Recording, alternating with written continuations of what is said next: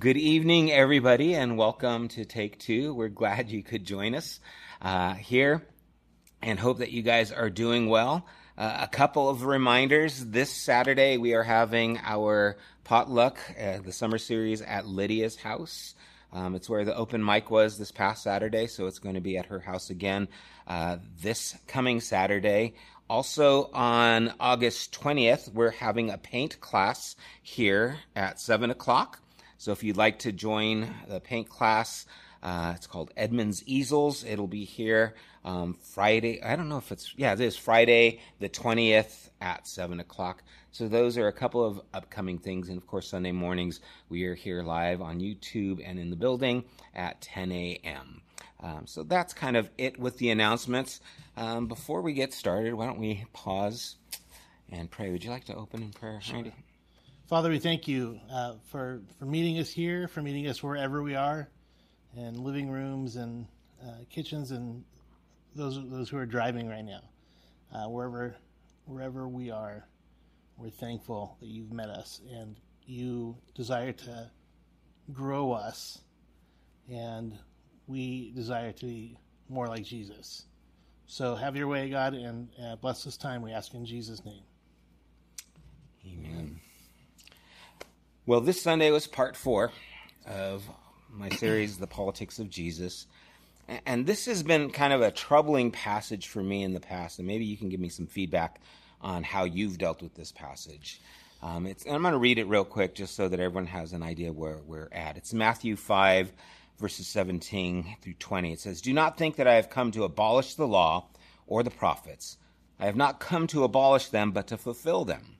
For truly I say to you, until heaven and earth pass away, not an iota or a dot will pass from the law until it is accomplished. Therefore, whoever relaxes one of the least of these commandments and teaches others to do the same will be called least in the kingdom of heaven. But whoever does them and teaches them will be called great in the kingdom of heaven. For I tell you, unless your righteousness exceeds that of the scribes and Pharisees, you will never enter the kingdom of heaven." Right. So there's a lot of things in what he says that, that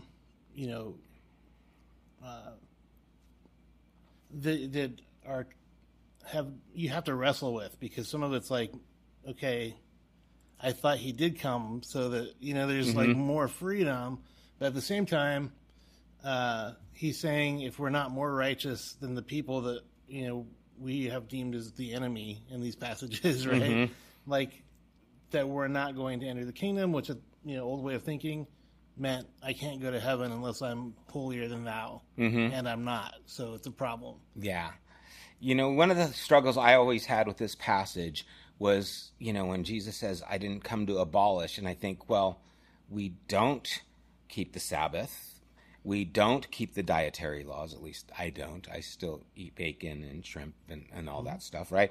We don't follow, and even in the book of Acts, they did not follow or require the Gentile believers to adhere to those commands. And so that used to be a struggle for me. It's like, well, you didn't come to abolish it, but we're not doing those things. And for me, I equated abolishing with that. Yeah. Right? It's like, well, we're not doing it, so did we abolish them? Are we wrong now because we've abolished those things in the law? And so that was one of the struggles I used to have with this passage. Yeah, I have books, and they're now in my garage that are, I have like a handful of them that are, because I have really struggled with this, that are about this kind of like gospel on one side and law on the other. And like these were pitted against each other as if they couldn't be one and the same. Yeah, one of the things I tried to do Sunday is help us understand the terminology, right? Because words are so important. Yeah. And words, the meaning of words change as time changes. And I've talked about a few of the words, how we talked about like nice. Nice used to mean simple or foolish, right? Instead of it being an endearing term. Yeah. And then it later became something that we think, oh, they're nice. Where at one point you say, oh, you're nice, you're just like, very shallow. Same thing with silly. Silly used to mean blessed or happy. And now we think it means kind of foolishness, right? Yeah. And so those words have changed. And if we don't look at these words at the time they were spoken, we can, I think, get some wrong ideas. And one, as you mentioned, the kingdom of heaven. If we think kingdom of heaven means the place you go when you die, then yeah, we've got some things going on here that we have to address. But if it means, as Jesus said earlier in Matthew's gospel, the kingdom of heaven is here, right? I have come to preach the good news that the kingdom of heaven is at hand, which means it's something you can get hold of. And other passages where he said, the kingdom of heaven is within you. So there's a presence working of the kingdom as well as a future unveiling of the kingdom, right? That's one thing to understand. Another thing is the word abolish and the word fulfill. And he tells us in this what those words mean. In verse 19, when he says, whoever relaxes one of the least of these commandments and teaches others, and the idea of relaxing or let loose, it has making light of, is going to be called least in the kingdom of heaven, but whoever does them, teaches them, shall be called great. And so it seems that he's referring to abolishing is not taking what the law has said clearly and not putting it into practice, right? And fulfilling is understanding and applying the law. That would be fulfilling, which puts it in a different realm. Yeah, it changes it a lot. Another thing is the word law. When I hear the word law, I think of Sabbath. I think of, all those commands that were mandatory for us to follow. You think of all the commands or the 10 Commandments? Well, kind of the 10 Commandments is usually where I go to. But I do think maybe in Deuteronomy, some of the commands that were there for the people, but it has to do with just commands. But for the Hebrews at this time, when they heard the word law, they thought of Torah. Right, they thought of the first 5 books, and the prophets would be kind of the rest of the Hebrew scriptures, the majority of them. Right, so that's a much broader understanding than just commandments. Right, this is what you have to keep these commandments, or these commandments aren't going away. Now it's becoming the Torah, because the Torah has a lot in it. Right, it's not just commands. There are stories. There is things that the rabbis wrestled with each other. They used to try and figure out what things meant and how we were supposed to interpret those things, right? And then they would write laws to interpret the laws to help them understand, what they're supposed to do. And so that's a whole different way of looking at this idea of law and prophets. What does that do in your thinking about these words? Yeah.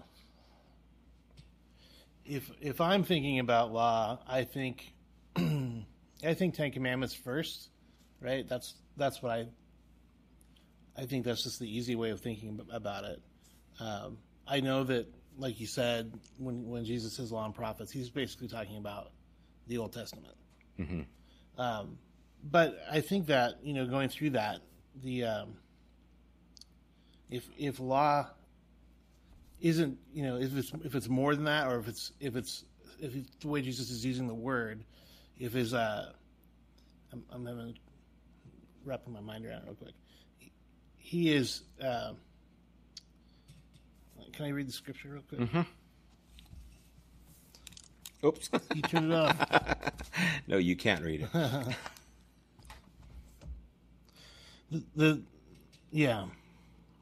The whole thing about just abolishing, just dealing with,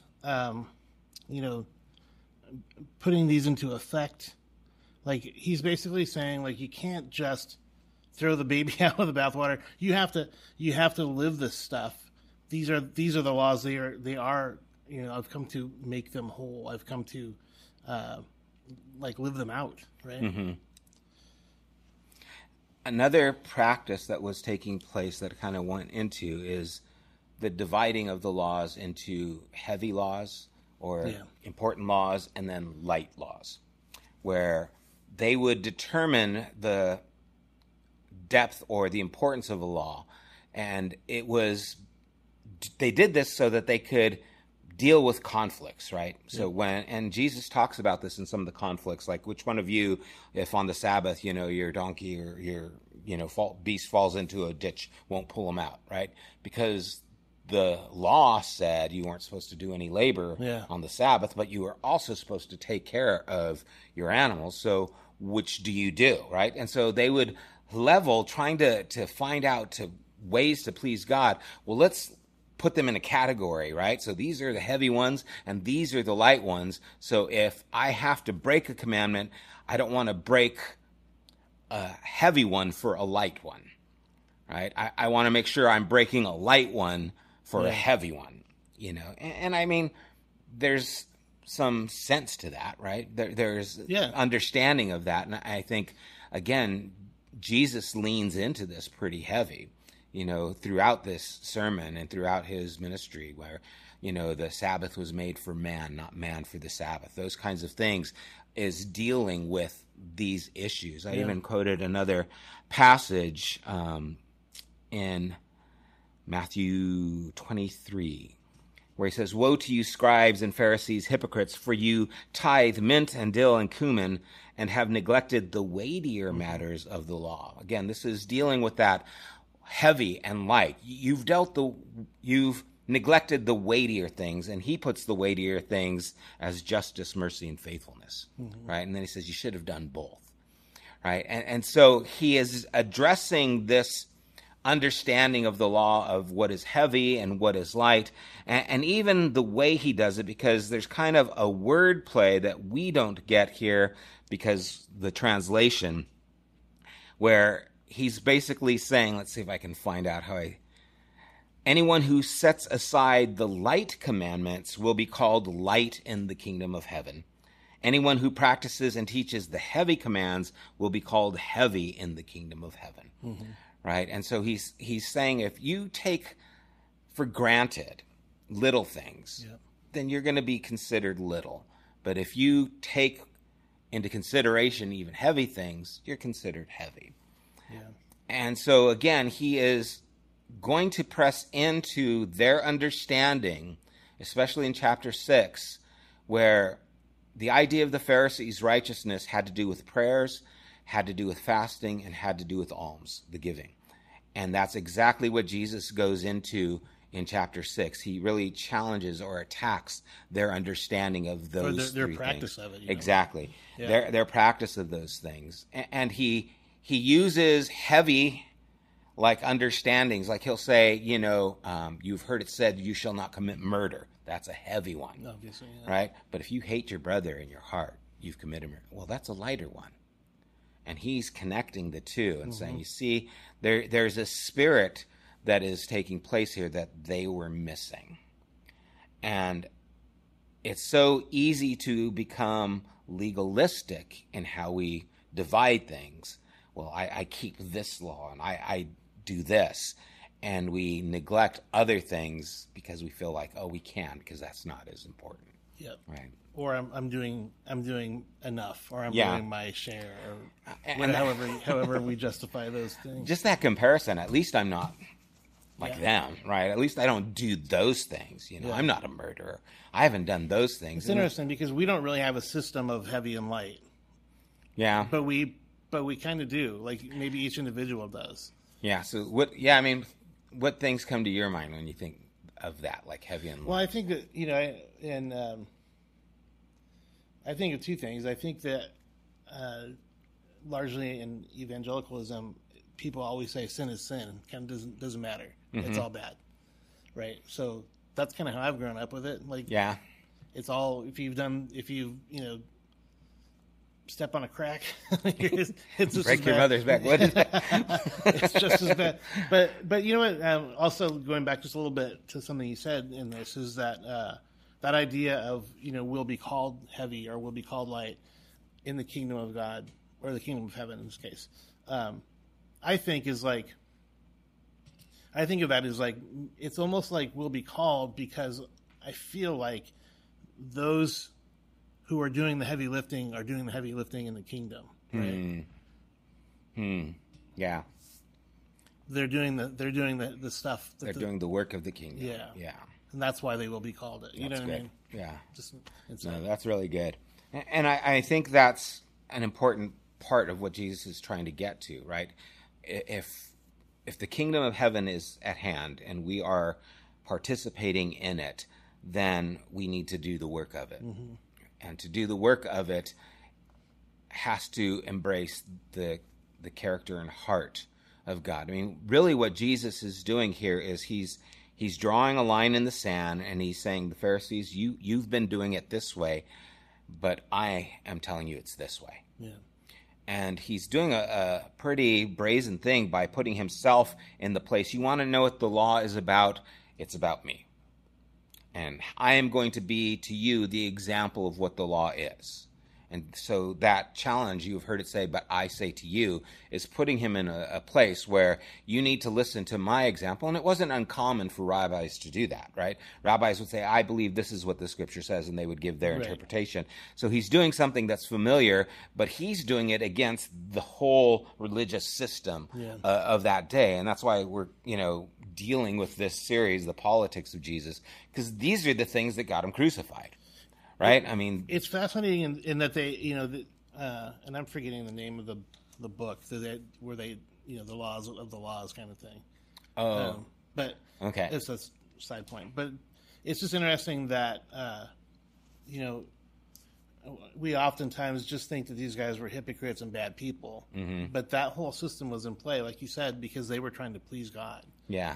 They just the Mishnah. They just Mishnah. They just got it.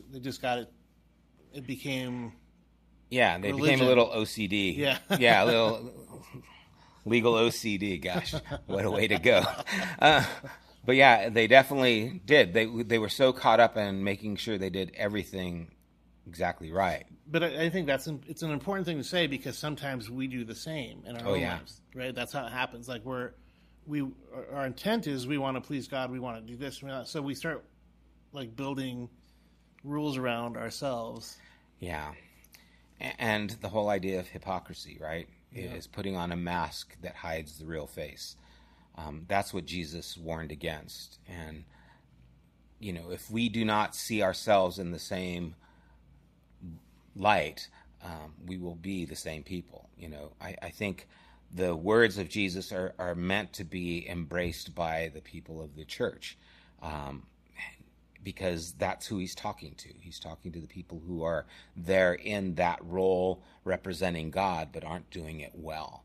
And we should always be mindful of how we are representing God. And I mean, let's face it, our history is scandalous. Even just in recent history with some of the leaders who have, done some terrible things and are well known in Christian circles, it's something, if we don't think that it applies to us, or we should look at it and take it with that kind of severity, then I think we're making light, right? We're thinking it doesn't apply when maybe... Or we're relaxing. Exactly. Well, good. Yeah, good point. I mean, we're just making light of it. It's not a big deal. But I think it is. This is a pretty powerful point in his whole sermon, where he really is starting to challenge the Pharisees and the religious leaders at that time. And as I said earlier, this is what got him crucified. They didn't, want to have Jesus crucified because he was healing people. They wanted him crucified because he was placing himself in a position of authority that was taking their authority away. And they didn't like that, so they wanted to stop it, right?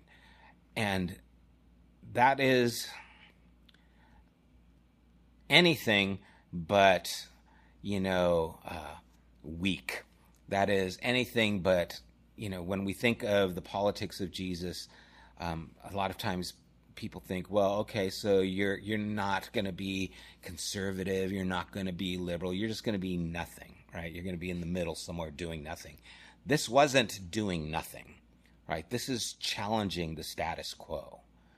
And I wonder how, in our divided country right now, how can we challenge the status quo the way Jesus did? In a way that isn't considered left or right, but is considered with the kingdom of heaven. Any answers for that one? I mean, that's a firestorm, right? Yeah.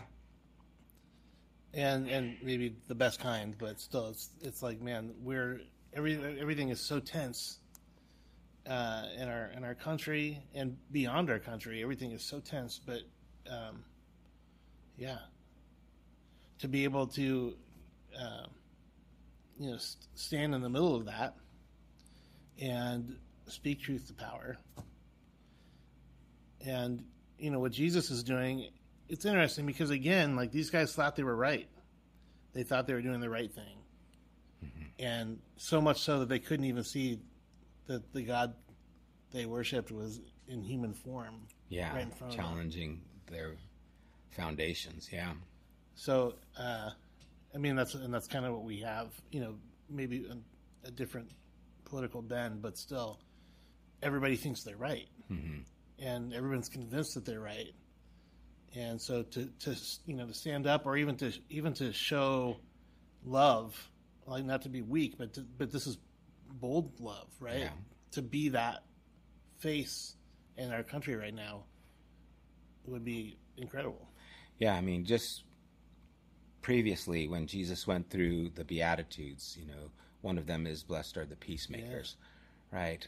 They should be called the children. Yeah. And so that's supposed to be part of our identity. Mm-hmm. And are we making peace, or are we trying to, just support our own, belief already, and just buttress those things that we already think? And there are so many areas. I mean, right now we've got, of course, the political things. We have racial things. There are so many hot topics that can be addressed, but maybe they can be addressed differently.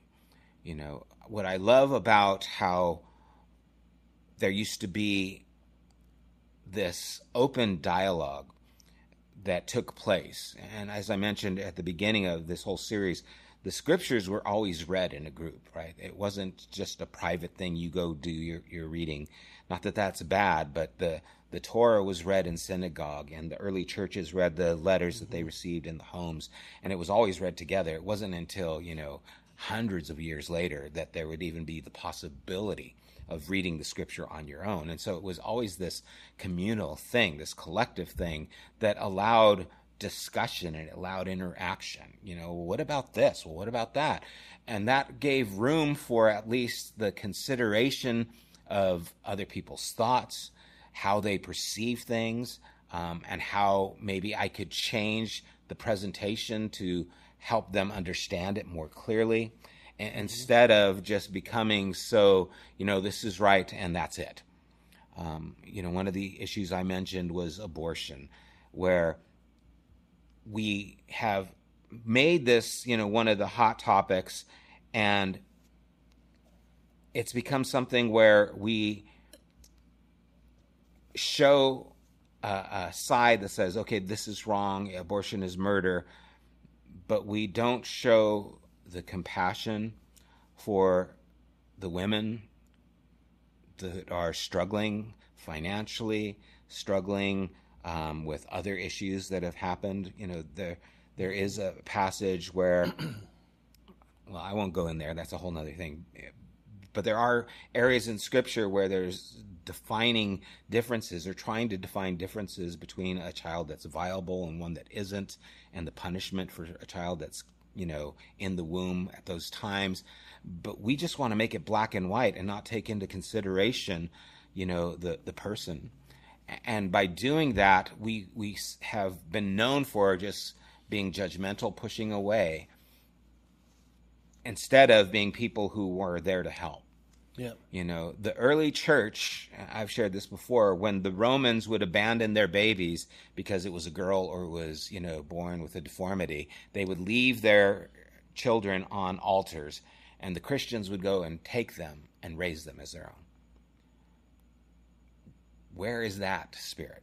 Yeah. Right? That says, can I help you? Can I journey with you? Are you okay? Do you need prenatal care? Do you want to talk about these things? Where is that part? Why aren't we known for that anymore?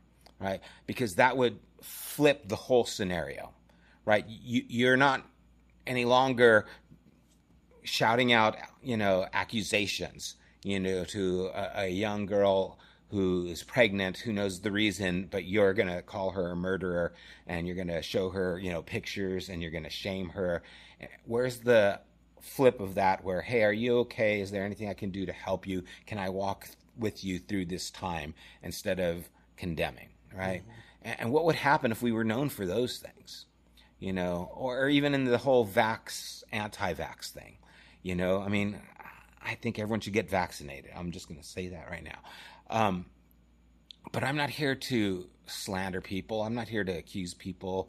I'm not going to, name call people if they don't get vaccinated. I value their opinion. I'm going to respect their opinion, and I hope they're safe. And I still need to treat them as if it's the lighter thing, right? The lighter issues, I'm not going to be angry and hate them just because I feel, they're doing something wrong. Yeah. And if we were known for those other things, we would have a different reputation. Yeah. But here we are. We do make everything black or white. Yeah. Right? And like you said, it's any issue, I think, changes once you've given the other side their humanity, right? Yeah. Once you see humanity or look in their eyes and say, how can I help? Rather than, you're my enemy or you're doing something bad. I think that changes everything because, I've seen it happen. I've seen that happen anecdotally. It's happened to me, where people have helped me in those areas. And that's the politics of Jesus, right? This is part of the politics of Jesus that elevates people into the image of God, instead of, segregating people. Okay, you're, heathen. Okay, you're, now there's neither Gentile nor Jew, Scythian, barbarian, male nor female. There's this unity that's supposed to take place in Christ. And are we moving towards that unity, or are we still dividing things? Okay, you're vaxxed, you're unvaxxed, you're Republican, right. You're Democrat. We want to put those labels because for us, it makes us feel maybe better.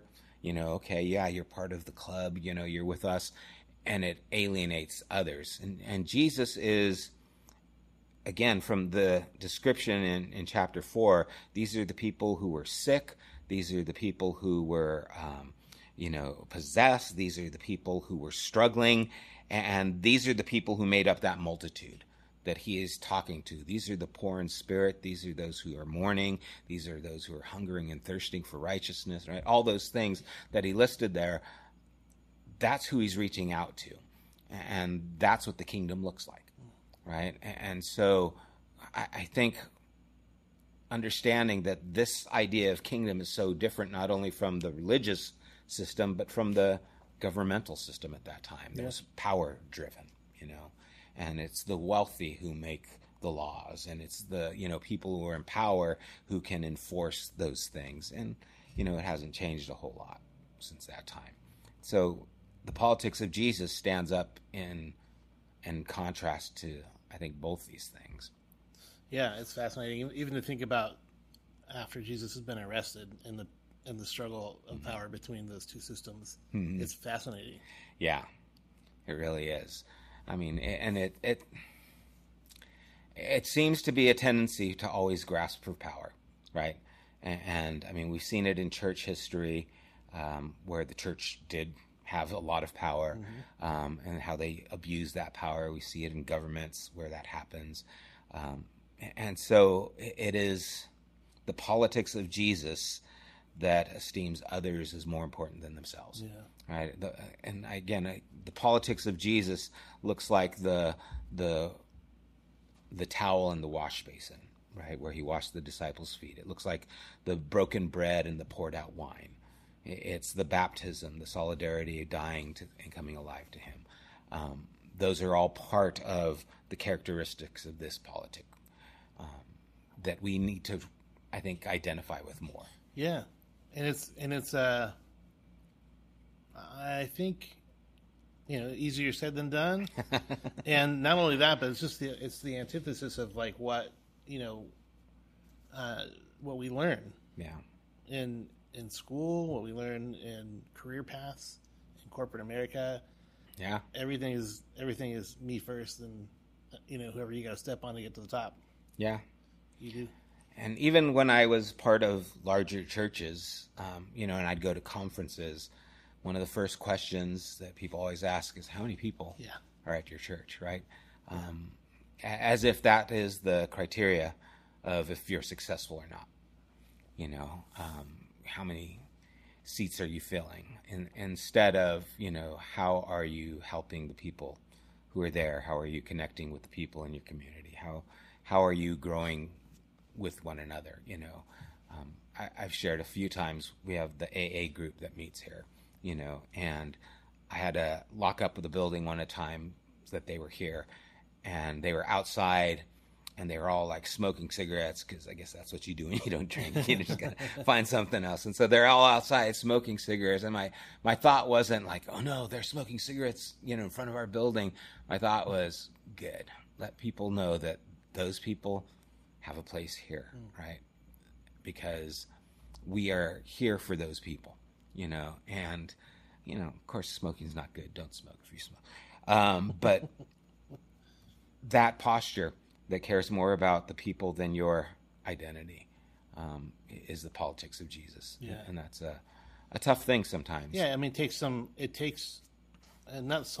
like a whole deconstruction of its own to get there. Yeah. It does, and again, it's something that we have to wrestle with, because there's some things that you might have to stand up for, right? There's some things you might have to put your foot down and say, no more over here. This is where we draw a line. And then there's other things where it's like, okay, is this a weightier or is this a lighter matter? How do we digest this in a way that looks like Christ? And that's part of the whole idea of this, is the politics of Jesus looks like Jesus. And that doesn't look like the power systems in the world,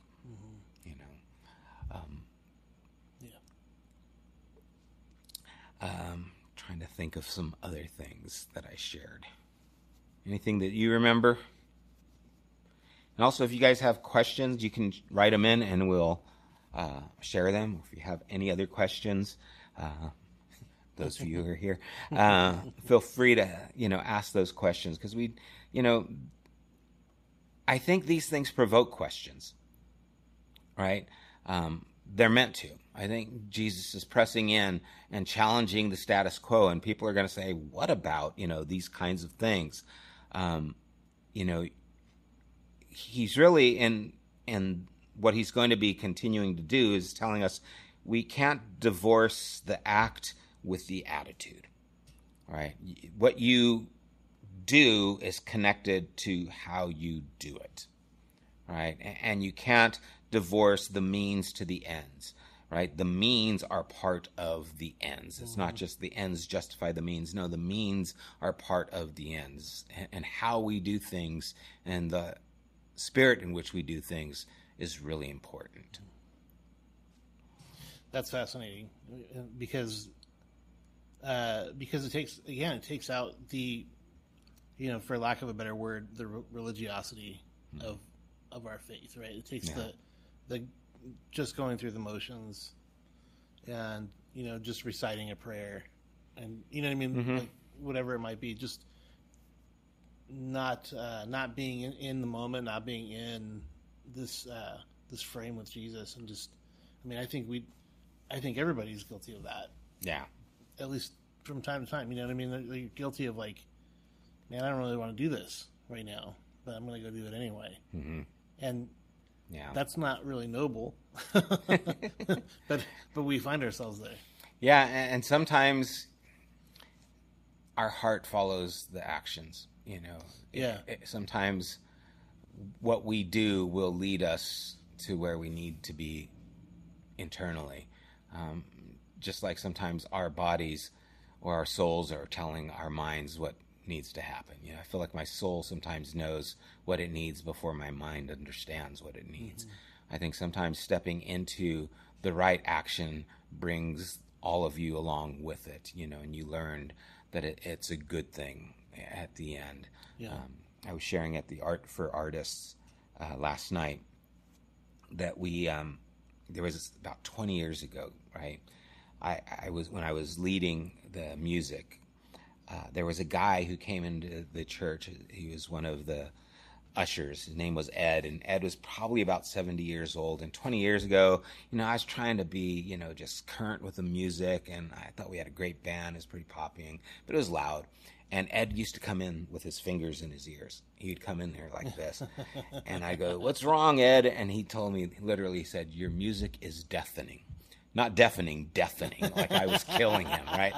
And it was like, and I'd see him walk down the hallways, and he'd be sitting in there just like this, and it's just one of those things when you're leading, music and worship, and people are out there. Some have their eyes closed, some have their hands raised. Ed had his hands in his ears.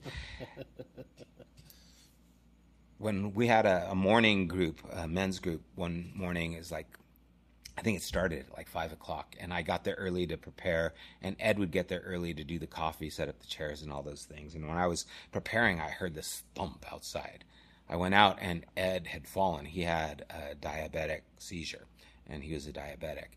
And so Ed was just passed out on the ground, and we knew that he had had these kind of spells, but this one was really bad. So I ran and got some orange juice that we kept in the refrigerator for him, and I just picked up Ed, and I kind of cradled his head in my lap, and I just put orange juice in his mouth and massaged it in his gums, trying to get him to come back, right? And he did. He came back, and he was embarrassed, and, I asked, "Do you need the doctor?" "No, I'm feeling okay. Let me just get some orange juice. I'll be okay." I just didn't monitor myself. Looking back at my time there and all the years that I was there, and the Bible studies I taught, and the music and the groups, we had large groups that we played for, that event probably means the most to me. It's because I felt like when I did that, I felt like God smiled at me, right? I felt like even though no one was there to see it, and maybe because no one was there to see it, I looked the most like Jesus, right? And this is the politics of Jesus, right? This is how he leans into our lives with these kinds of things, where the little becomes important. Yeah. And as a pastor, you spend most of your time preparing for Sunday morning, right? Most of your pastoral role. Yeah. Not just you. Yeah. I mean, I'm saying people who are pastors spend a lot of time getting ready for Wednesdays and Sundays. Yeah. And not that they're not important, because the preaching of the word is good. Mm-hmm. But there is something about those, even one-on-one conversations, maybe not a life being saved, but just those one-on-one times that probably have a far bigger impact. Yeah. That you might not even know. Yeah. Yeah, and they're so meaningful if you're able to understand, the importance of a person and what's going on there. I mean, that was one of the reasons I left. I felt like, all this stuff I'm doing, I'm studying and I'm working and I'm doing, and I hardly ever went outside the church because I just about lived there. I just felt like I'm doing all this stuff, but I don't look anything like Jesus, and so I had to make some changes because that was important, and I think there's always pivoting, where I'll look back and I'll say, okay, what do I need to do now so that it looks more like Jesus, so that, the character of Christ comes through in the things that we do, because I think it's easy to get trapped into that, I'm going to divide things up and I'm going to make sure I'm doing it right, and then I forget the attitude, I forget the heart, I forget the character that I need to bring along with it, and that needs there's something to be said on that's what Jesus is saying, right? So we can't, I'm not going to dilute that. On the C.S. Lewis would say, I don't remember the quote, but I remember the idea is like sometimes, right? This is where discipline kicks in. Like you might not have the right attitude, but like you said, you start, and sometimes you remember, right? Yeah, it comes. You're like, okay, I didn't want to do it, but I'm here doing it. You say the same thing about the gym, right? You go to the gym, you're like, I don't want to go to the gym. But you get there and you start working out, and you're like, okay, I needed that. Yeah, I mean, Jesus did give a parable about the two sons. The father said, go and work in the vineyard, and one said, okay, and didn't. The other said, no, and did. Yeah. He said, which one did the will of the Father, Right, so I think there is that application too. Or sometimes you just got to do it because it's the right thing to do. Yeah. Even though it's hard. Sometimes the hard thing and the right thing are the same. Isn't that a Frey lyric? Anyway. But we want to make sure that we have this idea in mind, I think, especially at this time when we are, I think, I don't know. I can't predict what's going to happen, but I see so much division. I went to a Starbucks this morning, and I didn't have to have a mask, and they were okay with it. I went to another one in L.A., and they had two signs. They had one sign that says you don't need a mask if you're vaccinated, and then they had another sign that says you need a mask, period. And I was just kind of like, which one do I follow, right? Because my mask is in the car. And so, I just like looking in, like, okay, everyone's got a mask, I'll get my mask. But we're living in this place where some people are like, you can't put a mask on me, I'm not going to wear it. And some people get out of here without a mask, right? And it's becoming more and more tense, where we're seeing more and more division. And I think the politics of Jesus is exactly what we need at this time, where I don't care if I have to wear a mask as long as I can have a conversation with you. That's important. I don't care if, what side of the aisle you vote, as long as you and I can talk about things that are important. Yeah. As long as I'm allowing you to see my life and you give me permission to step into your life and we can talk about things that are important. Yeah. Right. And I love that about Genesis, is we have people on both sides, of the aisle. We're trying to develop this kind of attitude where, hey, I can disagree with you. It's okay. Yeah. You don't have to agree with me. You can be wrong. That's fine. No, you don't have to, walk in step. You don't have to believe to belong. You can be family, and you can grow together and allow the kingdom to start permeating our lives and our minds, and then we can be, I think, that light that Jesus talks about. Yeah. This was my dad's birthday is actually Thursday, but we celebrated on Sunday, and that, family get-togethers are crazy because someone's always going to talk about politics, and nobody there agrees with each other. So it's just like, this is what it is. But we're family, right? But we're family. So there's like, you can, yeah, it's not coming to blows. But, strong opinions abound. And then at the end of the day, everyone gives each other hugs and kisses and says, happy birthday to my pop.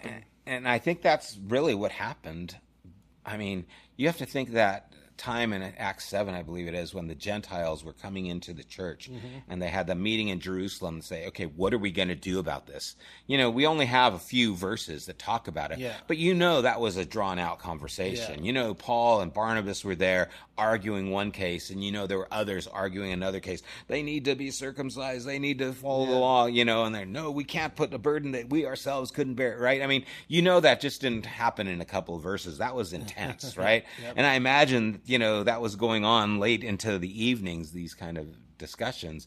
And I know we've had those family discussions. The first time Corrine came to one of my family get-togethers, she's like, what the heck was that? Because all our Italian passion came out, and we were, yelling at each other. But then, that's just dinner for us. But I have a feeling that happened, and I think that's okay, right? The conflict isn't the problem. It's the inability to have conflicting thoughts that becomes the problem. Yeah. That's when wars happen, because we can't dialogue and conflict anymore. Yeah. Well, that's where we're at. Exactly. That's why I guess, I know you said before, maybe Sunday morning, you said that Brian asked you, why would you do this now? Right? and like, maybe, this is why, because we need to have this idea planted. We need to have this, like you said, what could we do? Yeah. In where we're at and what's going on in our world, what can we do to look like Jesus? Yeah. 2020 was a heck of a year, and going through all the things that happened, of course, the pandemic that's still happening, the racial issues that exploded, the political issues, and there were some people who just, couldn't stay here unless we sided with someone, and it hurt to see people go. And when I thought about doing this series, I thought, well, this could push more people away. And I also thought, or it can solidify people who want the politics of Jesus to be what we're known for. And I just felt like I'd rather lean into that than shy away from that, because I think that's what we need more than anything right now, And so, I love everyone who's a part of our community. I don't want anyone to leave. I always, I don't know, can't help but take it personal in some ways. But I want us to be known for our love for one another. I want us to be known for our diversity. I want us to be known for our kingdom mentality and doing the things that show the world the good works that they can glorify our Father in heaven. I want that to be evident in what we do. And so that's kind of why I said, let's do it. Let's step into it, And so, not sorry yet. But we'll see. Well, I don't see any questions. Any question? Didn't want to throw you on the spot. But anyway, any final thoughts? No, I think that we've covered a gamut here, but like I said, I think this is important, and I think it's an eye-opening way of looking at what Jesus meant, and not just maybe the way we've been taught this whole time. Yeah, I know. This is just studying this and seeing these contrasts was freeing for me to just, especially dealing with this law. And do we still have to keep some kind of law here? What is he talking about? But I think it's a lot broader and deeper than maybe what I thought it was. Yeah. Agreed. Okay. Well, again, thank you guys for tuning in, for being here. If you do have any questions, you can, again, write them down, or you can bring them on Sunday and we can talk about these things. Remember, Sunday morning, 10 a.m., we'll be here live on YouTube or else live in the building. And thank you guys for joining us, and God bless. You have been listening to the Genesis podcast. We invite you to join us at one of our weekly gatherings. You can find more information at www.thegenesisstory.com, as well as opportunities to help financially support this podcast. Thank you for listening.